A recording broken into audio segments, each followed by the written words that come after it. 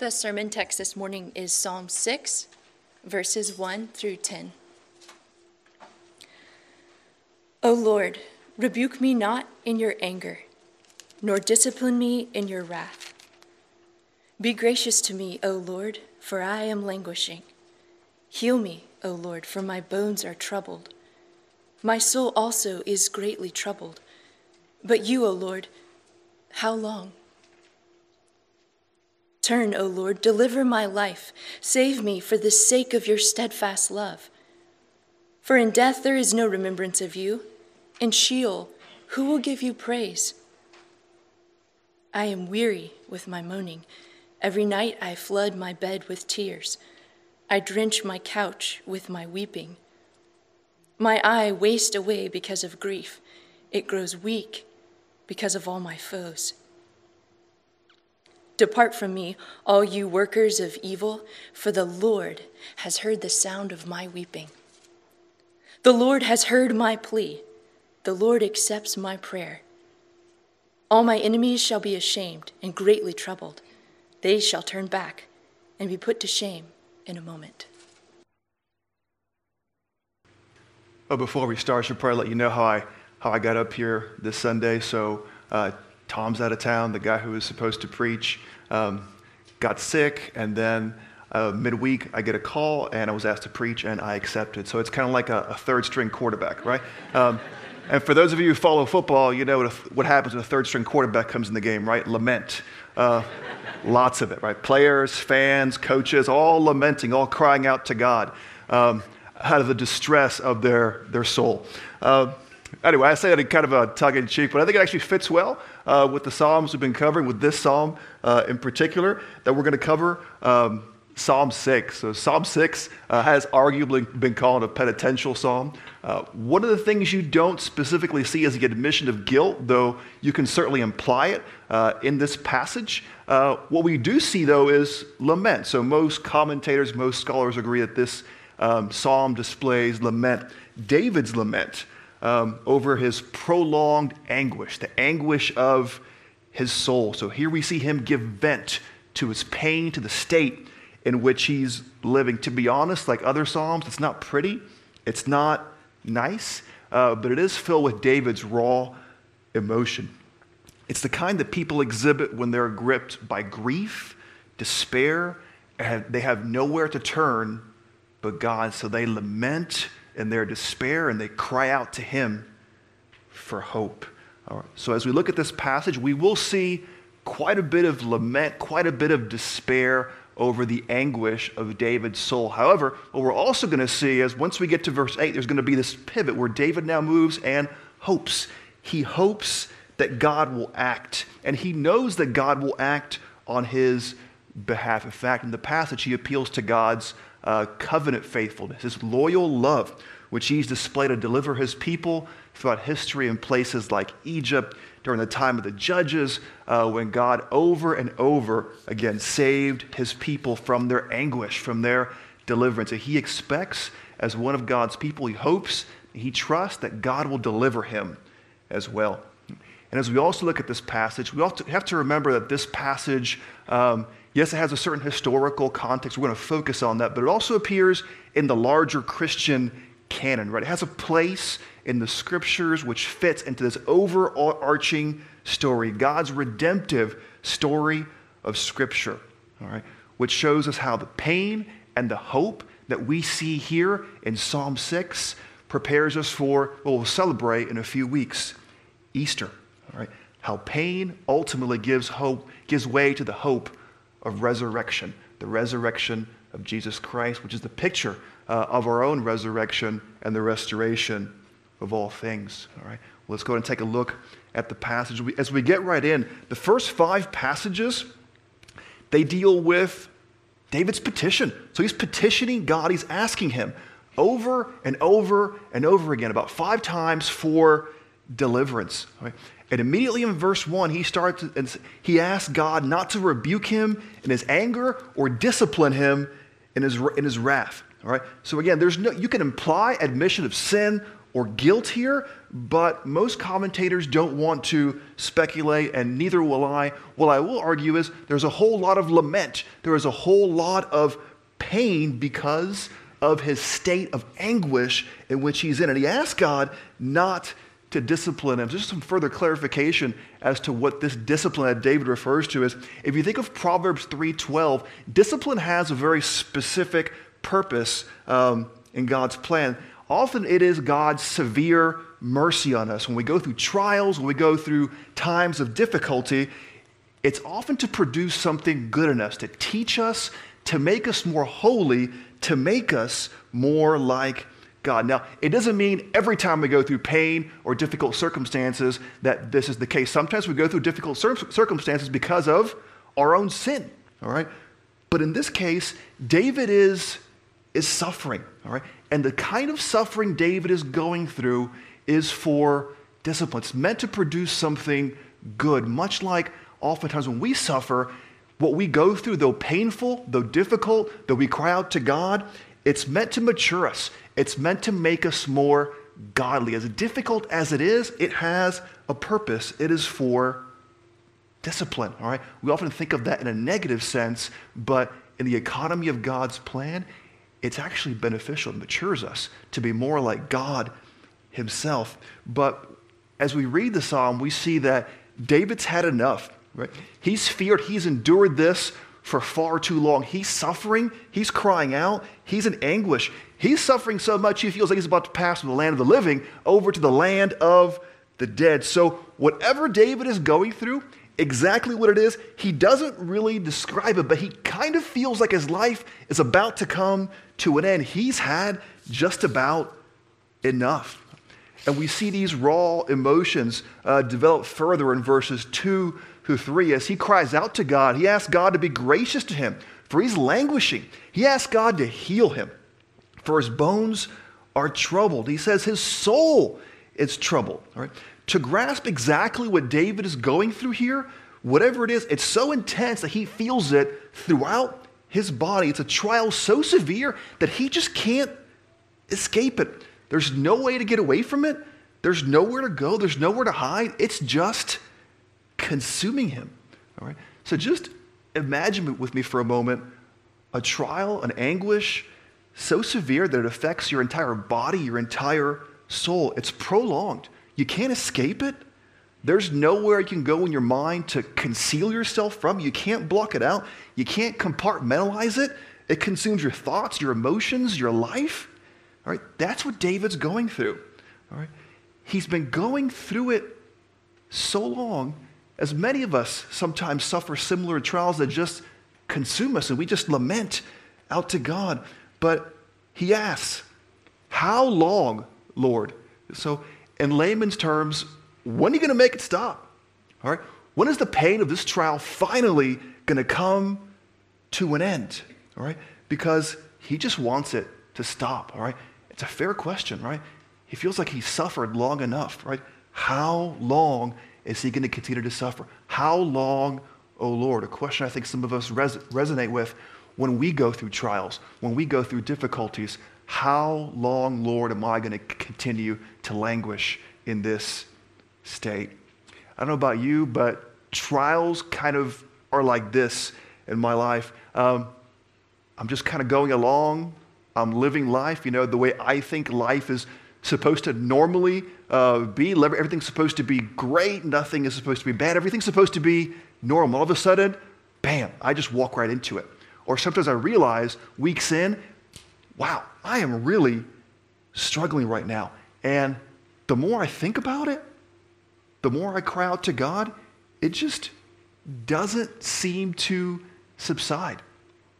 I try everything in my power. When we go through it, we try sometimes everything in our power, but God doesn't take it away. It almost pounds away mercilessly. These thoughts, these difficulties, they just don't go away. We find ourselves in this state of anguish and difficulty where our souls are just suffering. We're so weary that our entire bodies are suffering. We're just all consumed with the pain and anguish that we're going through. It could be the news of a tumor. It could be depression. It could be spouse walks out. It could be the news of infertility, a child who departs from the faith, paralyzing thoughts of fear or guilt that we can't really rationalize. We can't control them. They're just there and they're with us and we just can't get out of it. Whatever it is, it's different for all of us. It starts and it just does not let up. And you ask God to make it go away, to heal your loved one, to solve your loneliness, to make things right. And he doesn't. For whatever reason, you cry out and it just continues unabated. It could take weeks, months, sometimes years, right? But the pain just continues, just like David's pain that we see in this passage. When I look at this, I mean, I could definitely put myself in David's shoes. I can picture what he's experiencing in times of pain where it just doesn't go away. Everything I do, everything I try to fix it, it's futile. The pain continues. It just gnaws at me day after day after day. I ask God to make it go away, but he doesn't, right? At least not immediately. It takes some time, all right? Now, I know sometimes we feel like we have to smile and grunt and bear it when we're struggling, because if you happen to struggle, that just means that, well, you're not spiritual, right? That's not true. That's not what we see here in this passage. I'm not saying that we're to be like Eeyore and always walk around like there's something wrong with us. I think we should seek to find joy in our circumstances. However, life is real, and we're living in a sinful world, and sometimes life is really hard, and difficult things hit us, and we struggle. David admits this, and so can we, right? There's nothing unspiritual about it, right? Sometimes life is so difficult that all you can do is cry out to God and ask, how long, Lord? How long? All right? Which is actually a pretty common question throughout the Psalms. When we ask these kinds of questions, right, we're not testing God, we're not sinning. In fact, Tim Keller gives us a good way to think about this kind of lament during difficult times. He says, God is very patient with us when we are desperate. Pour out your soul out to him. It's simple but true. God is patient with us. All right? As we see here in David, as he cries out, we too can cry out as well when we feel like we're just languishing. All right? We can ask, how long? How long is this anguish, this pain, this trial going to continue? All right? But as we keep suffering and we keep ask the question, how long, O Lord, how long? Sometimes our minds are left to wonder. So what is God doing as time keeps going by and my pain, like David's, is just unabated, right? Why doesn't he just act, right? Just do something, God, right? Deliver me. But it continues. For me, honestly, if I had my choice, I like my trials short and sweet. Just do it and get it over with, kind of like in the movie Tommy Boy. It's a 2x4 right to the face, right? Just quick and hard. It's over. There's some pain, a little bit of bruising, but after a couple weeks, it goes away. I can think of the movie right now, right? Not so much here or here, but right here. That's kind of the way I wish my trials would happen. But honestly, not so much. It seems to last and last and last, weeks, days. In some cases, it's lasted years. All right. But again, when this happens, when we struggle for a while, again, we wonder why God does not intervene. When we have such thoughts, it's important to remember verse 1 and the idea of discipline.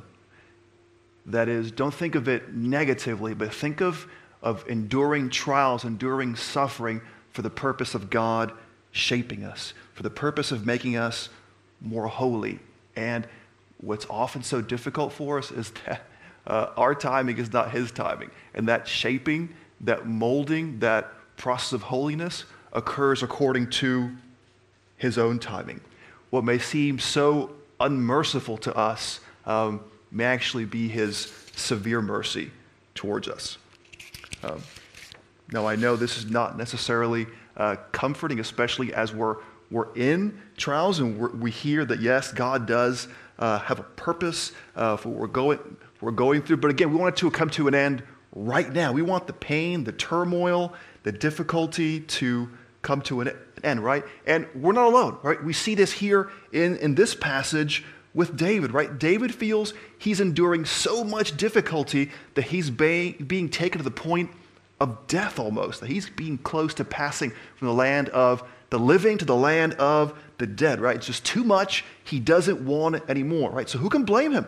So he pleads with God, deliver my life, save me for the sake of your steadfast love. But notice David's plea in this passage is in accordance with God's steadfast love. To further unpack what this steadfast love means, it actually refers to, in a better sense, to see this as God's faithful love. Faithful love to those who are in covenant with him. A faithful love we see exemplified in the way God has been faithful to deliver his people when they cry out to him. And when he delivers his people, what people get to see is the righteous, merciful character of God. And then people in turn are drawn, because of his character, because of his salvation of his people, are drawn to worship him. It's on this basis, this covenantal relationship, that David appeals to God for mercy. And this actually helps us make good sense of the following verse, which can be rather confusing, where David says, here in verse 5, in death there is no remembrance of you. In Sheol, who will give you praise? Right? There's a whole lot we can say about death and Sheol, but I'm just going to get to the point and not belabor it. What David's saying is that if he perishes, then his life would no longer bear witness to the saving character of God, God's merciful character. And if he is no longer able to praise God for his graciousness, his covenant faithfulness, well, then there's just one less person to do that. But if he does, that's why he appeals to his covenant faithfulness, then David can give testimony to the God who saves and delivers his people. He's not obligated to, but if he does, and David appeals to that, then David in turn can give testimony that God can receive praise and that people might be drawn to worship this God who saves and delivers his people back from the pit, from even death itself. Right? But this is not just for David, right? Followers of Jesus are also members of the covenant, right? We too are God's people. We are children of Abraham, as Paul would say. Thus, in our struggles, we can deliver God. We can't ask God for deliverance from our pain, from our turmoil. However prolonged, all right, we can ask God, the God who delivers us, the God who restores our life. But again, it doesn't mean like that God is a magic genie. It doesn't mean every time we cry out to God, he's going to save us from whatever it is that we are struggling with or enduring in the moment, right? We call on him, but God has his purposes. And sometimes those purposes are prolonged, and he sees fit not to deliver us for a time. But even if he chooses not to act now, as we'll look forward to in the rest of the psalm, in light of what the rest of Scripture teaches, he is still deserving of our trust, because God will act. He will act in his own timing. If not now, he will act at the end of history to deliver us, to save us from sin, death, and the curse once and for all. He will save us as he saved Jesus from the grave. He will give us a resurrection. So as we think about David's pleas, we now transition to verses 6 through 7. And here, the psalmist David continues to give us a raw description of his current state. It just kind of keeps going over and over and over again. It makes sense, right? David's lamenting. He's moaning over the state of his life, his soul. He says in these verses, in 6 through 7, he says he's weary with moaning. He's flooding his bed with tears every night. He's drenching his couch with weeping and wasting away because of grief, right? He's being honest about his condition. He's in the pit of despair, all right? See a couple of things here. He says he's moaning. Sometimes we go through pain, difficulties, trials so severe, there are no words, right? We can't describe them. We just reach from the pit of our stomachs and we moan. It's a pain we see in Job. It's a pain we see here in David. It's a pain that's hard to describe to other people. It's hard to get people to understand, and we moan. We moan out to God, all right? But God hears us. Sometimes we spend evenings in tears, just like David. It says David drenches his couch with tears. During periods of suffering, sometimes we spent countless hours in tears, crying and lamenting. It's almost like we can't stop. Once the floodgates open, it just starts and it continues over and over and over again, day after day, as we weep over sickness, weep over failure, we weep over brokenness as David weeps. There's no one-size-all-fits description here for what kind of pain this weeping is tied to. But when it happens, you know it. Right? When pain hits us, the kind of pain that's just so uncontrollable sometimes that won't go away, we weep. And our lives are filled with just hours, days on end, with tears and lament, just like the psalmist. And unfortunately, sometimes to make matters worse, we seek help from people, or sometimes we give this kind of help to people, and the kind of help that we give or the kind of help that we receive, it doesn't make things better. It only makes things worse sometimes, because where the help we receive or the help that we give takes our eyes sometimes off the God who is the only person who gives us any hope for deliverance in times of difficulty. And when you think of that, it actually makes sense of what David is saying in verse 7, how he describes his foes. He says his foes cause his eye to grow weak. When you think of what the function of the eye, right? The eye in Scripture, it looks upon God, right? It expects God to act on someone's behalf, and hopeful expectation, because honestly, in pain and suffering, it's all we have, right? God is all we have, which makes you think maybe that's one of the main reasons, if not the main reason, that God allows us to go through pain and suffering, that we might realize our only hope and dependence is completely on God alone. So with that, we can see perhaps what David is going through here. These foes are comparable to Job's friends, who give him bad advice about why he's suffering, that it's his own fault. And sometimes, honestly, our suffering is our own fault. It's because of our own sin. All right? But David here doesn't admit that. But their advice here actually causes his hope to grow dim, which is not what godly counsel, which you receive or give, should be during times of difficulty. Surely you deal with the pain, but as we deal with the pain, we're to gently push others to see their hope in God, as David will display his hope in God in this passage. But again, we want to seek help, right?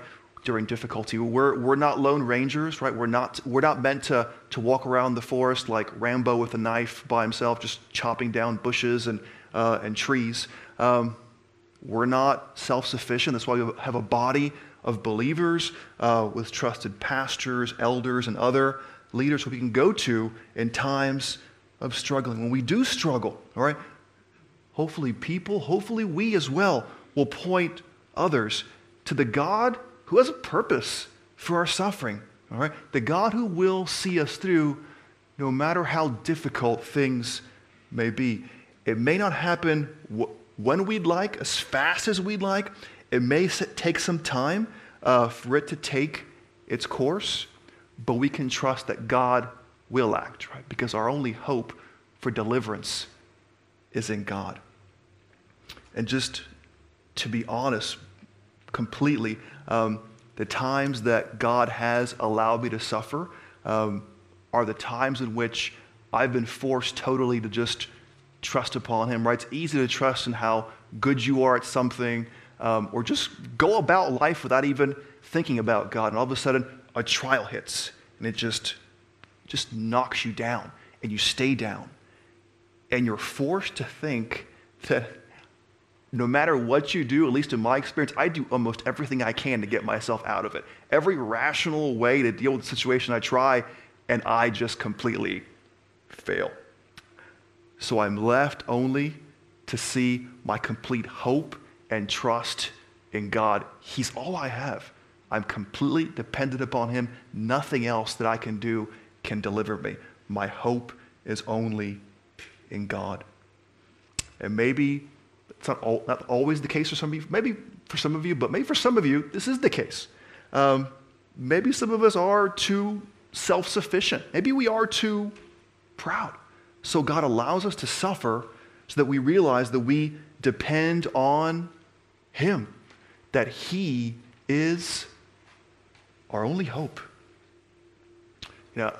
Former pastor of mine used to take 25 to 30 guys right out of college, fresh out of college.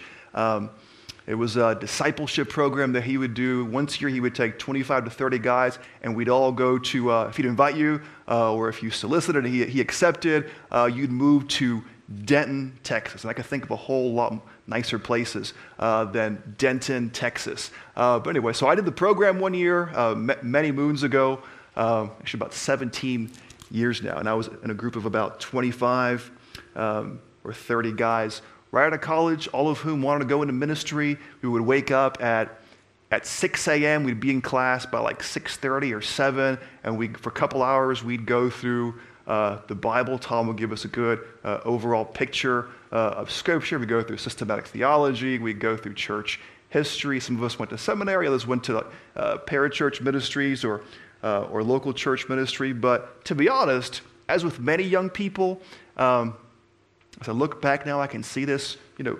We were young, so we thought we were smart. We thought we were talented. We were so naive, right? Like many young people are, as I was. I had no idea. We all thought we were big stuff.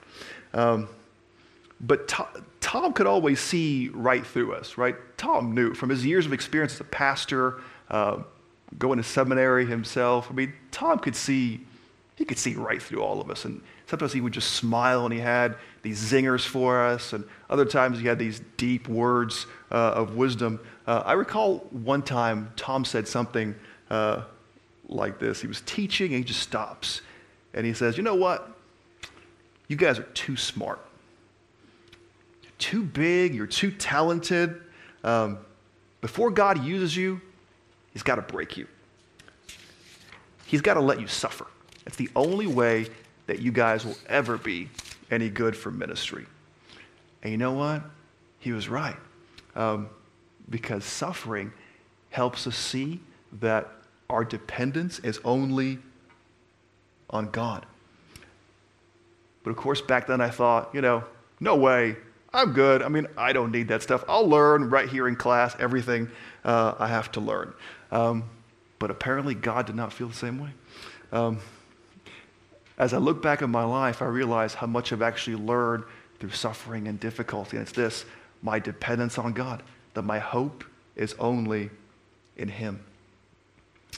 And I know we have seminarians here, and I feel like every semester we have more and more, and just, it's important that you know stuff, right? Learning is important. Otherwise, I'd be out of a job if learning stuff wasn't important, right?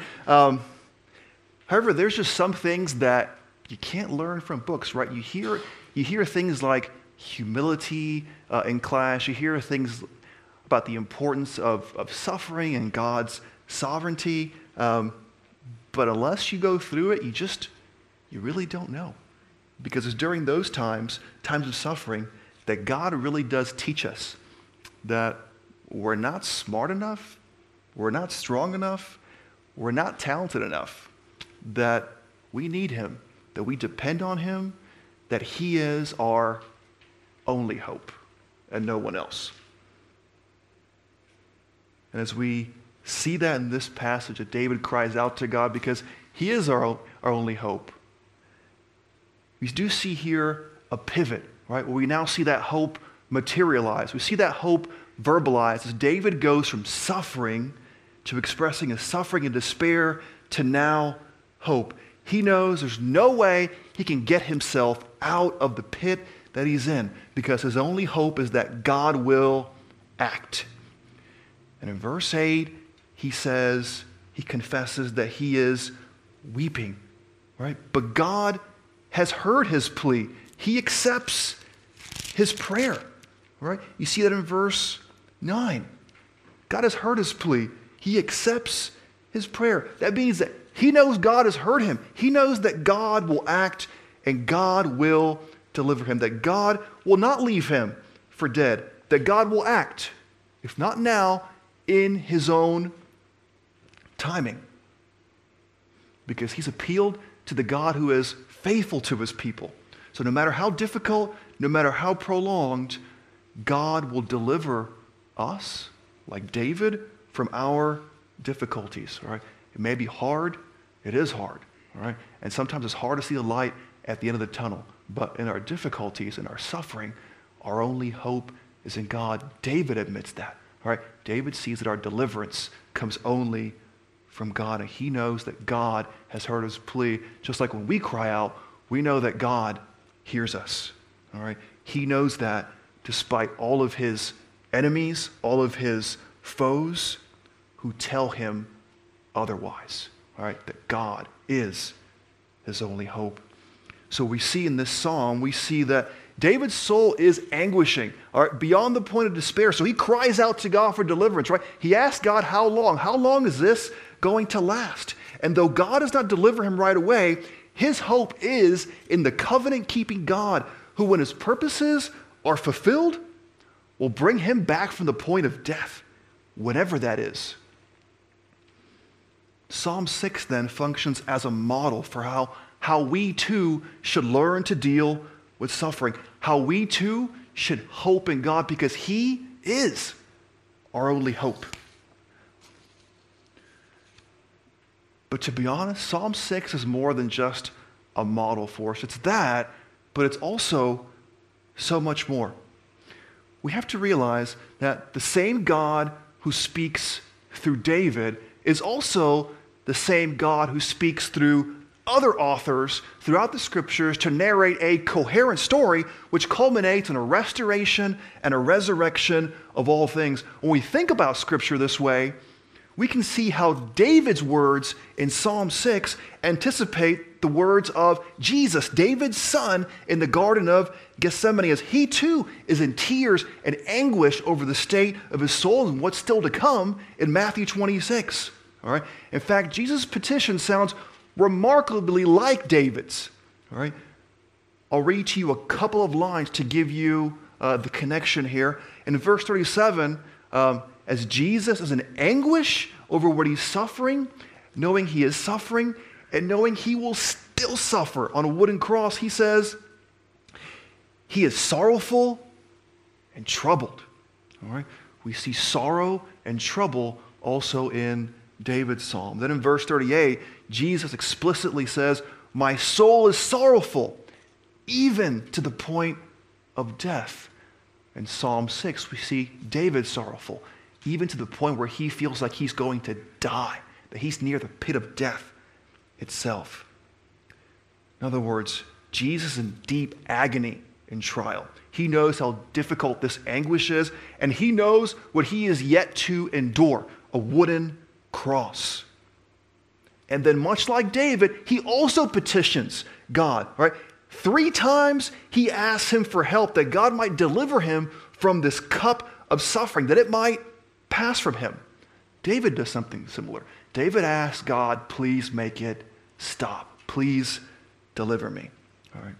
And after each time that Jesus cries out to God this way, all right, each time he also entrusts himself to God, that God's will be done, the Father's will be done, as David entrusts himself to God, knowing that God will deliver him. All right. In Jesus' case, he knows the very good purpose in his suffering, just like we have purposes in our suffering, and David had purposes in his suffering. In Jesus' case, the purpose of his suffering is that his death for sin, our sin, would give way to a resurrection from the dead. And this resurrection, as Paul would say, is the first fruits of a new creation. That is, through Jesus' resurrection, through his pain, his death, his suffering, and his resurrection, this would be a picture or the guarantee of our own resurrection from the grave, and ultimately the restoration of all things. Jesus' resurrection, all right, is the first fruits of a new creation. When we read David's words in Psalm 6 as anticipating Matthew's words, in Matthew 26, Jesus' words, we see the hope to which the scriptures point, right? It's the hope of Easter, what we're getting ready to celebrate here in a few weeks, and that's the resurrection of Jesus, which guarantees that our suffering in the present will not last forever. One day, we will be delivered from all the effects of sin and death when we are raised and the entire creation is restored. Because what we are looking for is, it's not a disembodied state away from places and stuff, right? God created stuff. He created matter. He created this world. And one day, and he created us as well. And one day he's going to redeem it. He's going to restore it. We go through suffering. We go through pain, just like the creation. Think of Romans 8. But our suffering now will one day give way to a resurrection, like Jesus' resurrection. Heaven is an intermediary place as we await the resurrection of our bodies and the restoration of all things. All right, because we are waiting, like Paul, to attain the resurrection of the dead. All right, when we, along with the entire creation that God has made, will one day be made whole. When there'll be no more tears, no more pain, no more anguish, no more disease, no more suffering, no more trials. All right? When our faith becomes sight, when we are face to face with the God who suffered for our sins and who rose from the dead on our behalf, the God who has made all things new, our very King. You know, some time ago, my interest was piqued to a little Irish band called U2. You may have heard of them. You know, as I listened to their music, actually a seminary professor back in the day attuned me to him. It's a guy you would think would never listen to U2 or Bono. But as I began listening, I noticed something pretty deep in their music, that there are these themes of biblical lament and also biblical hope woven throughout their music. And often this lament is over suffering and over injustice. And I listened to one particular song called 40, where the lead singer, Bono, keeps singing the question which David asks here and other psalms ask as well. How long to sing this song, right? How long? How long to continue asking when, until when? How long, Lord? And as I listened to it, something hit me. That the repetition of this question, how long, that we hear here in David, we hear in U2's song, it reminds us really of all the times we'll have to say it in our own lives, right? How long, Lord? How long am I going to suffer? Because the reality is we're living in a cursed world for now. And though God delivers us temporarily, we're going to go through times where we're back in it and we're suffering again. And again, we're going to ask, how long? But there's going to come a day when we'll never ask the question ever again, how long? Because God will act one last time to deliver us from suffering and death. When he liberates us from the curse, when he raises us from the grave, just like he raised his son, Jesus. Our hope is only in God. When we look to him and only him, when we trust that as he raised Jesus, so will he raise us as well, we truly see the one in whom our hope lies, the one who will once for all, if not now, certainly finally and fully at the end of history, raise us from the grave, delivering us from all sin, death, pain, and suffering. He truly is our only hope.